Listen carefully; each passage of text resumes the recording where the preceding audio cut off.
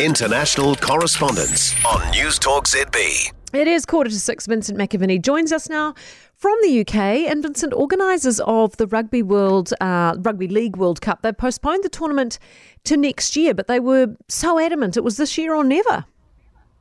Yeah, they were. We got that word last month that the New Zealand and Australian teams weren't coming. There was a lot of angry reaction to that announcement because the organisers felt they'd gone on to huge measures and planning to try and run the tournament safely, but now they've decided it simply can't go ahead. So they've delayed it till next year. They were worried, though, about clashing with the Football World Cup and other sports events because the Football World Cup is delayed next year into the winter because of its hosting in Qatar. But they think they've found a window they can move it to, but it has put a real frustration on the sport. They've had to seek government loans in the past year, millions of pounds, to keep the clubs going, to keep the grounds going. And so there is a lot of worry about the tournament and whether or not even then it will still be able to go ahead.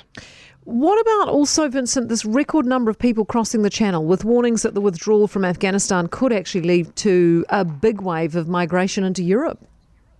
Yeah, that's right. Yesterday was the single-day record. We had 482 people on 21 boats come across in one day.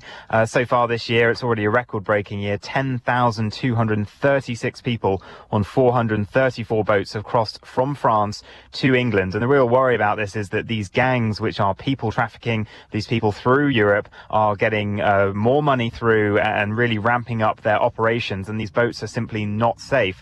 But as the Allied forces finally remove themselves from Afghanistan, and we know that the Taliban have taken over vast swathes of the country, that is leading to not only a migration in Afghanistan of people fleeing the Taliban and their oppressive regime, but worries now and concerns that those people are going to run the borders of Afghanistan, that they'll try to move into Europe, and that there'll be another wave of people, like with Syrians a few years ago, trying to get across Europe to claim asylum and come to the UK as well. And there'll be concerns that they might fall into the hands of these traffickers and their unsafe means. I bet. Oh dear. Vincent, thank you very much for being with us. Vincent McAviney out of the UK for us this morning.